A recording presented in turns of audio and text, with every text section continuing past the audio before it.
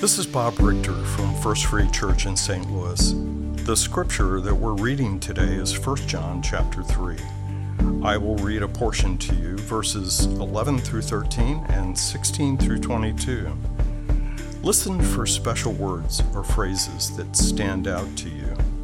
I encourage you to read the entire chapter later as part of our reading plan, which is at efree.org/backtogether. This is the message you have heard from the beginning. We should love one another, not be like Cain, who belonged to the evil one and killed his brother. And why did he kill him? Because Cain had been doing what was evil and his brother had been doing what was righteous. So don't be surprised, dear brothers and sisters, if the world hates you. We know what real love is because Jesus gave up his life for us. So we also ought to give up our lives for our brothers and sisters. If someone has enough money to live well and see a brother or sister in need but shows no compassion, how can God's love be in that person? Dear children, let's not merely say that we love each other. Let us show the truth by our actions. Our actions will show that we belong to the truth.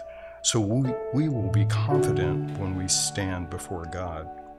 Even if we feel guilty, God is greater than our feelings and he knows everything. Dear friends, if we don't feel guilty, we can come to God with bold confidence and we will receive from him whatever we ask because we obey him and do the things that please him.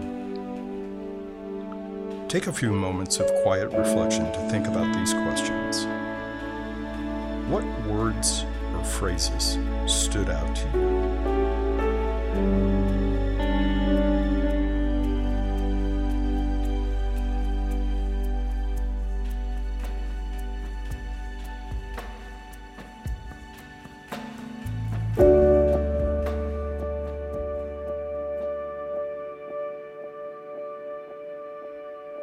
We live in a challenging world. It's not difficult to see evil in this world and to feel its influences. How does the love you show differentiate you from the world?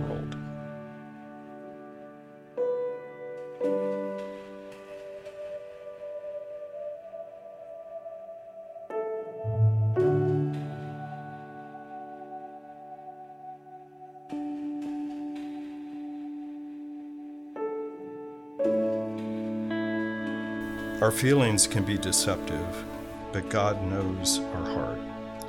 Do you believe you can go boldly before God? Trust God's redeeming love through Jesus?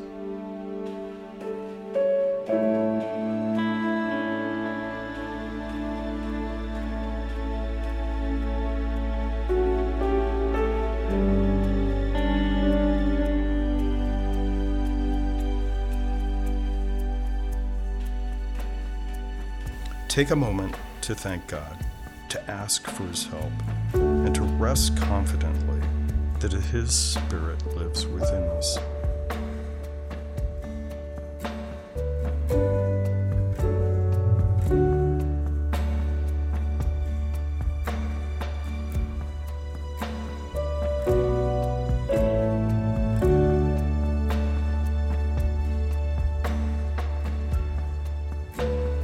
Thank you for spending time in God's Word with us today. God bless you for being open, learning, and following